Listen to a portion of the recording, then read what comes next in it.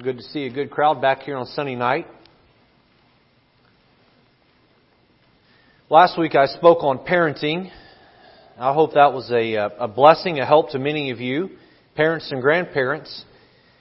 I got back in my office and began to think and pray about what God would have me to preach. Let me just say, before we read the passage tonight, I don't take this responsibility lightly. This is very, very, very important and serious to me. And I really wrestled with the Lord this week what to preach. I didn't want to just preach a reactionary sermon. I saw that the church responded well preaching on the home and the family. And my natural desire would be to preach a series on the family and the home. But I didn't want to do that if God didn't want me to do that. However, if God did want me to do that, I wanted to do it. And so the struggle in my spirit began as I began to bask this in prayer. And I have found in my own life and my own heart that if I will preach on areas of need in my own life, then they're the greatest help to others because they're passionate to me. And so I felt led over to 1 Corinthians chapter 13. The truth is, parenting and every relationship of life, whether that's husband to his wife, wife to her husband, child to parent, parent to child, they all have to do the same thing. And that's, how do you love the other person? How do you show love to someone else? And I feel like as a church, if we can learn to love the way that God wants us to love, then we can set Stratford on fire for the Lord. Let's take our Bibles to 1 Corinthians 13 and stand. And let's look at the first 8 verses here. We're going to be spending quite a bit of time in this passage over the next few weeks. The Bible says there, though I speak with the tongues of men and of angels and have not charity, I am become as sounding brass or a tinkling cymbal. Though I have the gift of prophecy and understand all mysteries and all knowledge, though I have all faith so that I could remove mountains and have not charity, I am nothing. And though I bestow all my goods to feed the poor, and though I give my body to be burned and have not charity, it profiteth me nothing. Verse 4, charity suffereth long and is kind. Charity envieth not.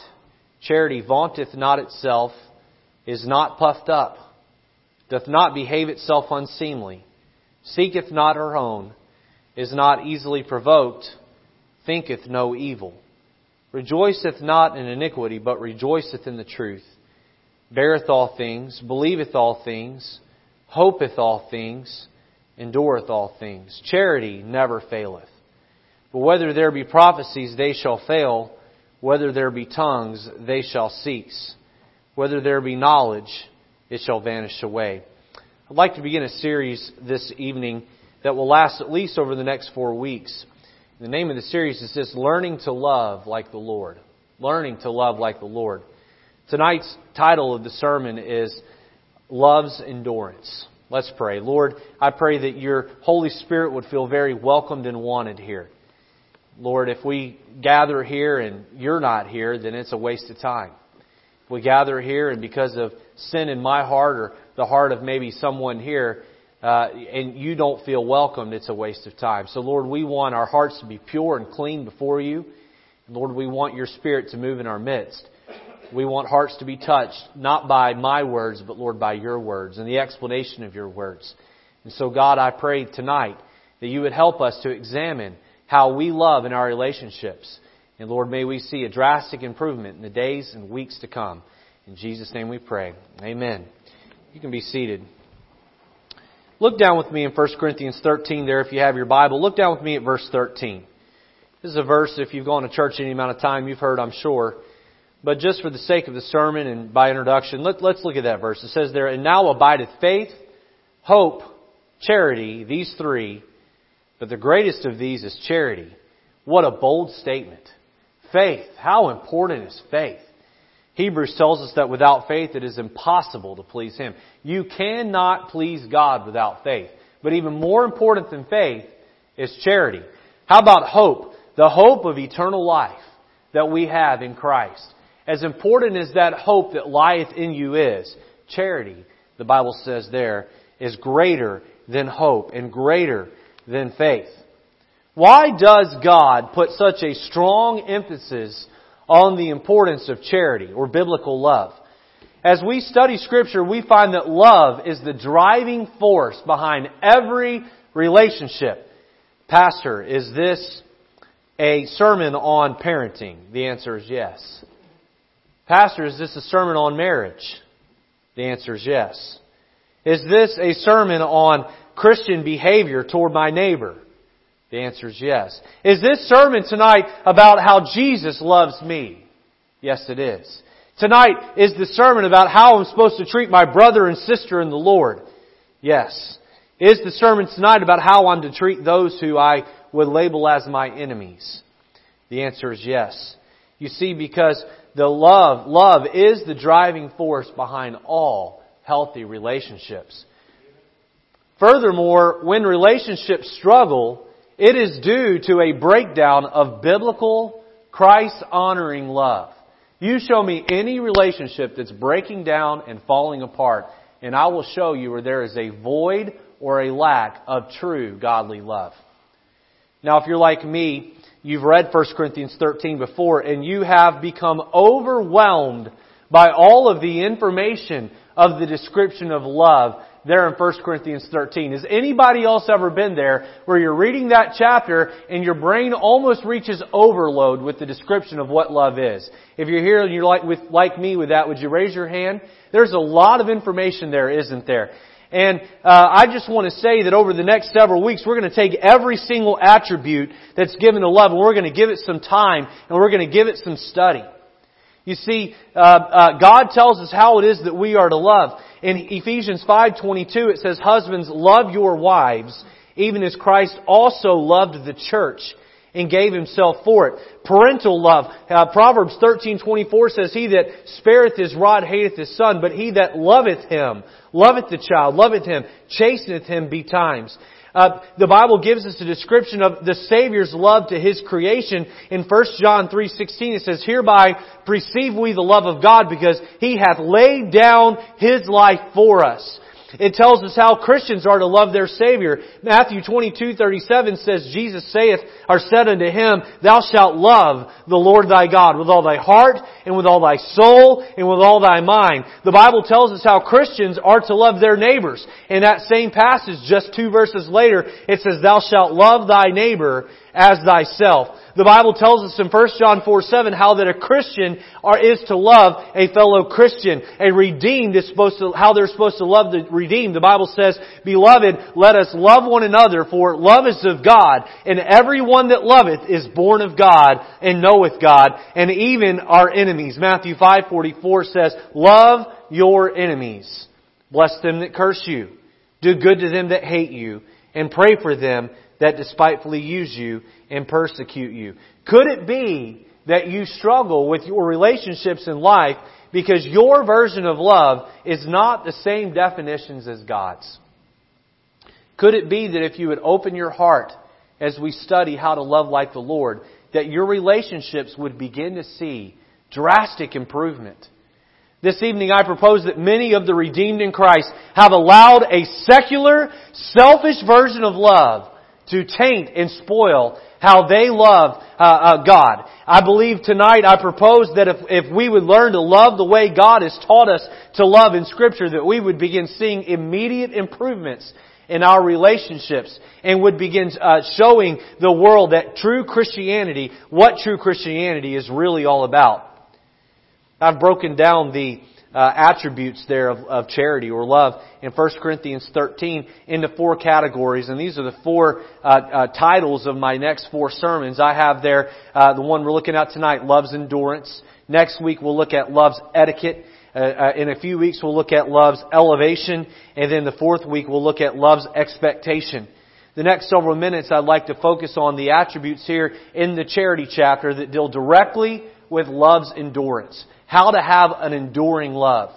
So tonight, let's look at just a few thoughts, 4 thoughts that teach us how to have a love that endures the hardship that sin throws at it. If you're taking notes tonight, first let's notice there, love's pain. Love's pain. Look with me at verse 4 of 1 Corinthians 13. There, notice it says, charity suffereth long. Charity suffereth long. Take your Bibles with me. Hold your place there in 1 Corinthians 13. Rush over to Hosea chapter 1 there in the Minor Prophets. Hosea chapter 1. And as we begin to think about someone who suffered pain as they loved, to me, one of the biggest names that comes to mind, one of the biggest characters that comes to mind is the prophet Hosea. Hosea was commanded by God to do something that God would not normally command a person to do. Hosea was commanded to go and marry a woman of the whoredoms.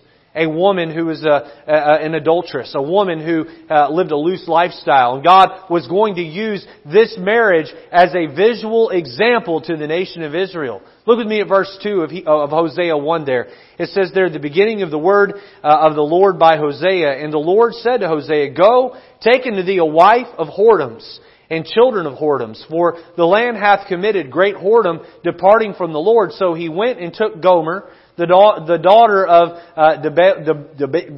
however you say that, which conceived and bare him a son. I got tongue-tied there. Notice that right there in verse 3, it says, bear him a son. So Hosea goes and he marries Gomer. Gomer, not being a good gal, probably picked her up on a street corner as she was soliciting her services. Picked her up and got her to marry him. And there, as they marry, shortly thereafter, God gives the two of them a son. It says there that she conceived and bare him, Hosea, a son.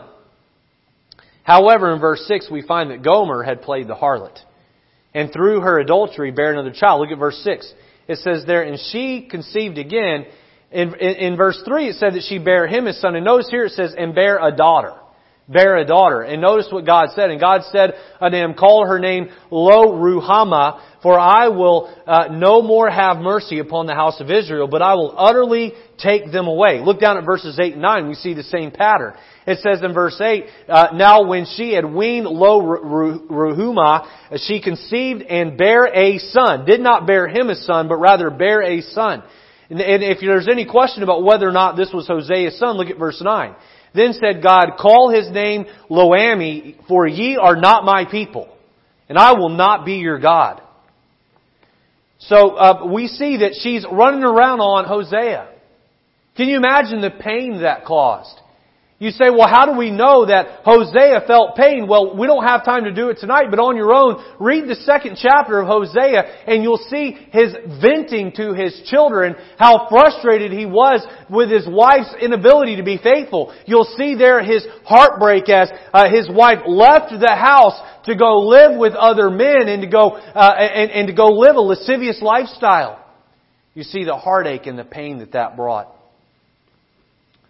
Sometimes when we love people, they hurt us. Sometimes when we open our hearts to someone, they take full advantage of us. And that causes us to not want to open our hearts up anymore, doesn't it? Look with me at chapter 3 of Hosea. Look at verse 1. Hosea no doubt was hurting. Probably wasn't totally shocked because he knew the character of the girl that he married. But after she had hurt him and left him, look what God commanded of Hosea to do. It says, Then said the Lord unto me, Go yet, love a woman, beloved of her friend, yet an adulteress, according to the love of the Lord, toward the children of Israel who look to other gods and love flagons of wine. So I bought her, Gomer, bought her to me for 15 pieces of silver, for an homer of barley and a half homer of barley. And I said unto her, Thou shalt abide for me many days. Thou shalt not play the harlot. Thou shalt not be for another man. So will I also be for thee. Gomer running around on Hosea, living a lascivious lifestyle, loving other men, living in their houses, bearing children to other men. And what did that cause? What were the consequences of her sin? Well, before she knew it, she was enslaved to these men and became no value to these men. So these men took her and stripped her naked and put her on a slave block. And there she stood as a slave. There she stood. Now, if it had been me, and I was in Hosea's shoes and my wife had run around on me and had taken advantage of me and I had wanted to love her with a selfish love, I would have wanted to have nothing to do with her anymore. But Hosea shows up and he reaches in his pocket and he buys his wife back. He buys her back. My friends, an enduring love oftentimes is a painful love. Charity suffereth. Charity suffereth long. Tonight, if you've been hurt by someone that God has commanded you to love, can I encourage you to open your heart again and love them? Say, but Pastor, I don't want to do that. I feel like they're going to take advantage of me again. They might. They might. I'm so glad that God does not cut ties with me every time I run to the world in sin.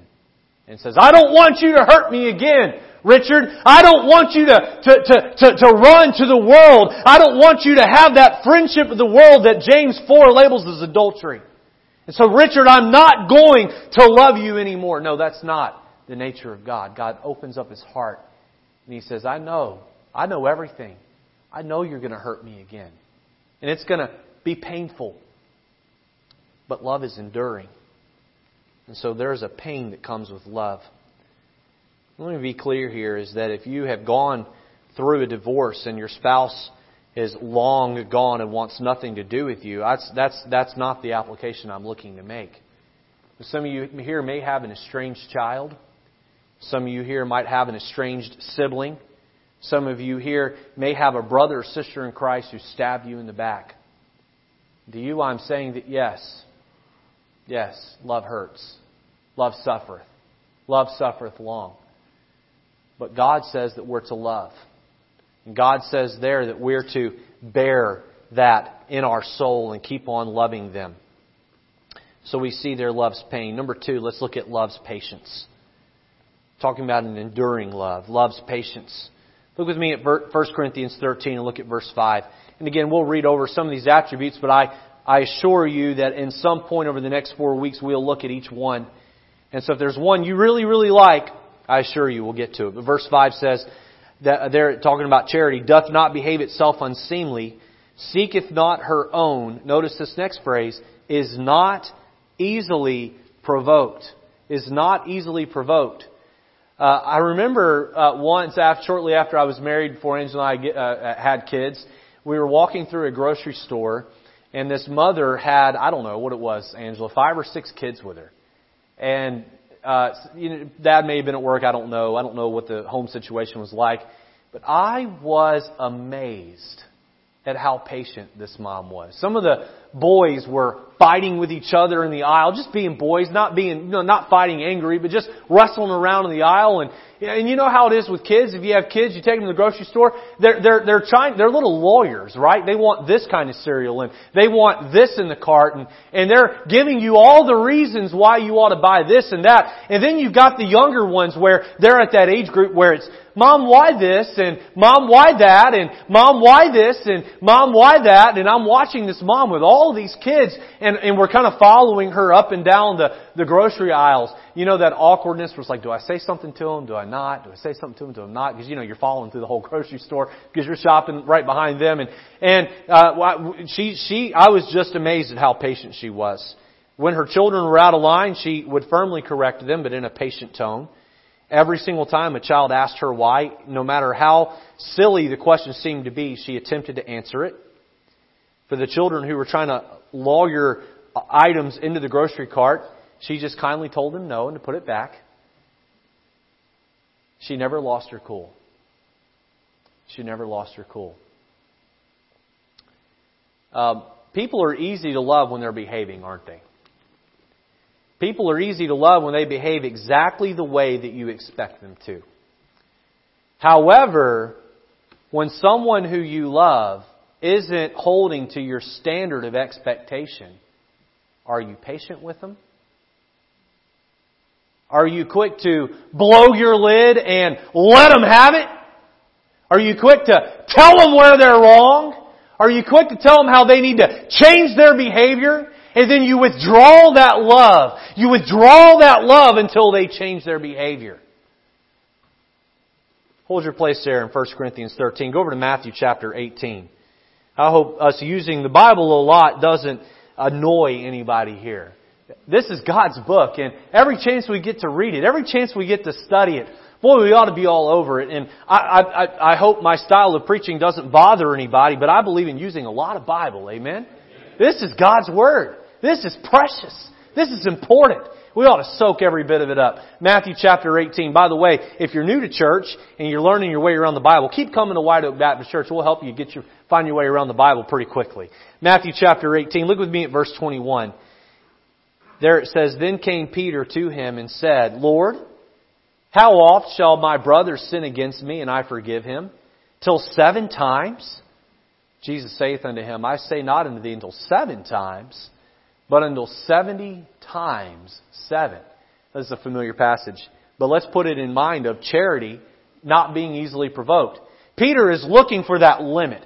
Lord, where is the line where someone can wrong me and I can cut my love off and I no longer have to be Christ-like with them, or I never have to be kind or loving toward them? If someone offends me 7 times, is that the line?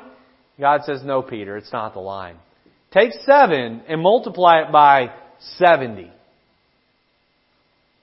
And that's in a day. It'd be pretty hard to offend somebody 490 times in a day. And Peter steps back and goes, What? How am I supposed to do that? How am I supposed to forgive? How am I supposed to continue to love someone? How am I supposed to have a love that's patient enough with someone to offend me that many times and not be and still be okay with it and still be able to forgive? Jesus then follows up with a great story. He says that a rich ruler brought in a man who owed him a lot of money, more money than the man was going to be able to pay. He called the debt in on the man, and the man threw himself down in front of him and said, Please, give me more time and I'll try to pay the debt. And the ruler there felt mercy in his heart toward the man. And he said, I'll tell you what, I'm going to completely forgive you the debt. You're off the hook. It's all good. I don't know the amount exactly. I've heard of the amount given before, and there might be those here that do know it. But let's just say it was $20 million. I believe it was even more than that in Scripture. But say $20 million. Man was never going to come up with $20 million. On the way home, he comes across a man who owes him a couple $100. Grabs him up by the shirt. Where's my money? You owe me, buddy. Pay up right now or you're going to go to jail and you're going to pay me back. And the guy gives the same plea that he had just given a few minutes before. Give me some time and I'll come up with the money. He drags the man to debtor's prison. He throws him in that prison until the man has worked to earn that money to pay him back. The guards of that prison knew what had just happened earlier with the man who had been forgiven of the large debt. They go to the king and they say, Hey, king, you won't believe what happened. Now, the rest of the story is the man's turned over to the tormentors. Him and his family are turned over to the tormentors because they couldn't forgive. And I'll preach out of that passage another time and make some applications from that I think are strong about forgiving. But let me just say this, is that you can be patient towards someone who is not living up to your expectation because you have been forgiven of your eternal debt. And because of that, you can look at someone who's not living up to the way you expect them to, and you can be patient with them. You don't have to be easily provoked. I heard a pastor say something one time that, boy, just really gripped me. He said, in my marriage, I quit trying to fix my wife. I stopped. I quit pointing out every time that she did something I didn't like because I found that when I did it, it became counterproductive. Now, I'm not going to give you that advice toward your children, but with your spouse, can I tell you that's really good advice? Hey, if you don't like what they're doing, tell the Lord about it in prayer. Because He can change them, but you can't. You can't change them. Only God can change them. And if there's a moment of honesty where they open up and ask, am I doing something that bothers you or that you don't like, then tell them in a kind and humble and sweet spirit. But we see that love love's pain, number one. Number two, we're looking at love's patience. Number three, look with me at love's perseverance. Look back at 1 Corinthians 13, and let's look at another attribute about an enduring love tonight. 1 Corinthians chapter 13 and verse 7, notice there it says, beareth all things, believeth all things, hopeth all things. That last one, endureth all things. It perseveres. Back in Matthew chapter 15, take your Bibles there, Matthew chapter 15, just a couple pages over from where we were. We find an example of a persevering love. A love that just would not stop until that love had accomplished what it needed to accomplish. A love that endured through several stop signs, several no's. Verse 21 of Matthew 15, we find this story. The Bible says there, Then Jesus went thence and departed into the coasts of Tyre and Sidon. And behold, a woman of Canaan came out of the same coasts and cried unto him, saying, Have mercy on me, O Lord, thou Son of David. My daughter is grievously vexed with the devil. But he answered her not a word. And his disciples came and besought him, saying, Send her away, for she crieth after us. But he answered and said, I am not sent but unto the lost sheep of the house of Israel. Then came she and worshipped him. This is the third attempt, saying, Lord, help me. But he answered and said, It is not meet to take the children's bread and to cast it to dogs. Ooh. Christ hurls an insult at her. Verse 27, And she saith, Truth, Lord, yet the dogs eat of the crumbs which fall from their master's table. Then Jesus answered and said unto her, O woman, great is thy faith.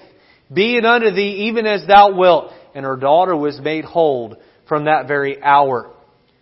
Who was it that this lady loved so much that her love was willing to persevere? It was her daughter. Let me say maybe the purest natural love, the purest 1 Corinthians 13 love that you can find from a human standpoint would be that of a matriarchal love. A mom has a way of loving her children in some of the purest form that you'll ever see. This woman from Canaan, other parts of the Bible tell us that she was of the land of Syrophoenicia. She's called the Syrophoenician woman. She was willing to do whatever it took to see her daughter healed of this demonic possession. I've heard this story many times in my life, but in studying for this sermon, it dawned on me this week, how do you think her daughter became demon-possessed? Possibly from a heart of rebellion? Do you think there were times as a parent that she became frustrated with her daughter and the way that she was behaving?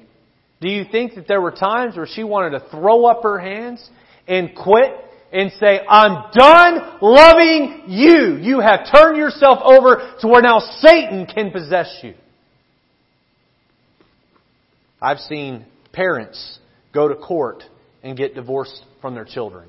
Disown their children. Say, I'm not going to talk to my children. I don't have anything to do with that child. I've seen people walk away and say, I'm not going to have anything to do with you anymore. I've seen people who were supposed to, I've seen brothers and sisters in church who were supposed to love each other, and then a business deal goes south, and we soon find that they love their money more than they love their brother and sister in Christ. I'm talking about a love that perseveres. This lady was willing to do whatever it took. You see, she wasn't a Jew. She was a Gentile. But she knew there was a Jewish Savior who could heal her daughter. And she comes to the Savior. And she says, will you heal my daughter? And Jesus flat out ignores her. So then the lady goes to His disciples and perseveres with the disciples. The disciples come back to Jesus and they say, Jesus, she won't leave us alone. She just keeps on and she won't be quiet. Can you tell her to go away?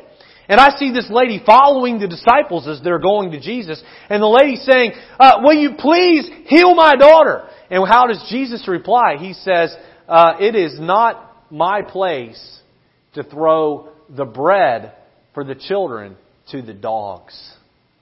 You are a Gentile dog, and I am not going to help you. And then the lady humbles her heart even further. She begs. She says, this is true, Lord. But even the dogs get to eat from the crumbs that fall from the children's table. Give me something, God. Give me something. Heal my daughter. Take this demon away from her. Jesus looked down with His heart of compassion and He saw her faith. In that same hour, that devil left that child. Why? Because there was a mother who loved her daughter. There was a mother who had an enduring love. There was a mother who would not quit with that love. My friends, let me ask you tonight, do you have a love that perseveres?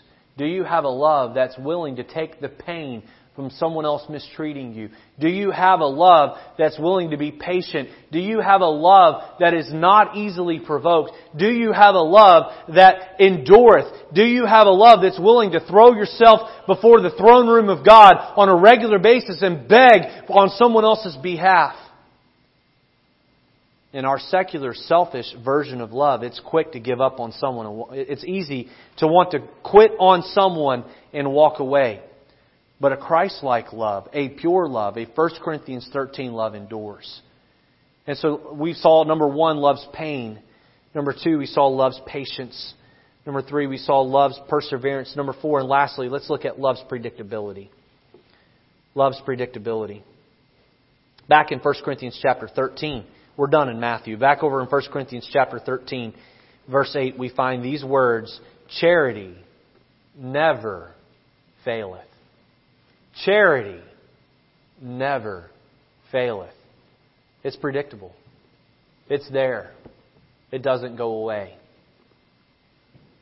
1 John 4:8 says, He that loveth not knoweth not God. Then it says this, For God is love. Charity never faileth. God is love. Could it be that charity never fails? Because charity is God, and God never fails. Hebrews 13:8 says, Jesus Christ, you know the verse, the same yesterday, today, forever. Listen, Jesus Christ was love before the world was ever created. He's love during the creation of the earth. He's love once this earth is gone and the new heaven and new earth are established. Jesus Christ was love before you were born. Jesus Christ is love while you're born. Jesus Christ will be love after you're gone. Jesus Christ is love when people mistreat you. He's love during that hurt, and He's love after the reconciliation takes place, if it ever takes place. He never stops being love, and He wants us to look at Him and copy that example of love. Lamentations chapter 3 and verse 22 and 23 says this, It is of the Lord's mercies that we are not consumed because His compassions fail not. They are new every morning. They are new every morning. Watch this. Great is Thy faithfulness. We have a God who perseveres. A love that perseveres. A love that can pierce through the hardest of hearts and love the person with the coldest heart. I remember as a college boy, and I hadn't planned on telling the story, but I feel that it's very appropriate to tell here. I remember as a college boy, we had a girl on in our chapel area. I worked in the chapels. It was the African American side of Chicago, over off of 115th Street, if you know where that is in Chicago, 115th in Michigan, over that area.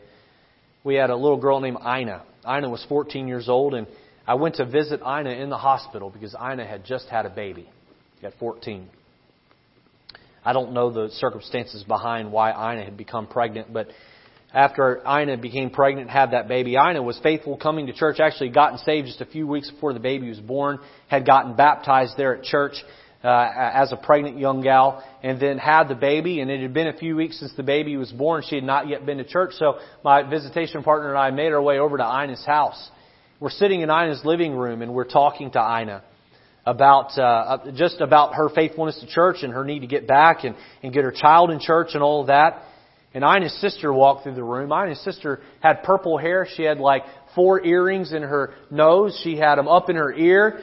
She had tattoos all over her arm. She was a rough-looking customer. Ina's sister came in and I was very polite to her, said hello, and on into the kitchen she went. And I noticed that Ina's countenance changed. I looked at Ina and I said, Are you everything okay? She said, You need to pray for my sister. She's really, really trying to find her way in life. And then she said this. She said, Ina has decided that she no longer likes boys, but rather she likes girls. Ina's sister came back in the room a few minutes later, and she sat down there on the couch. And I began to talk. I don't remember. I wish I remembered the young gal's name, but I began to talk to her. I began to inquire about her eternal soul.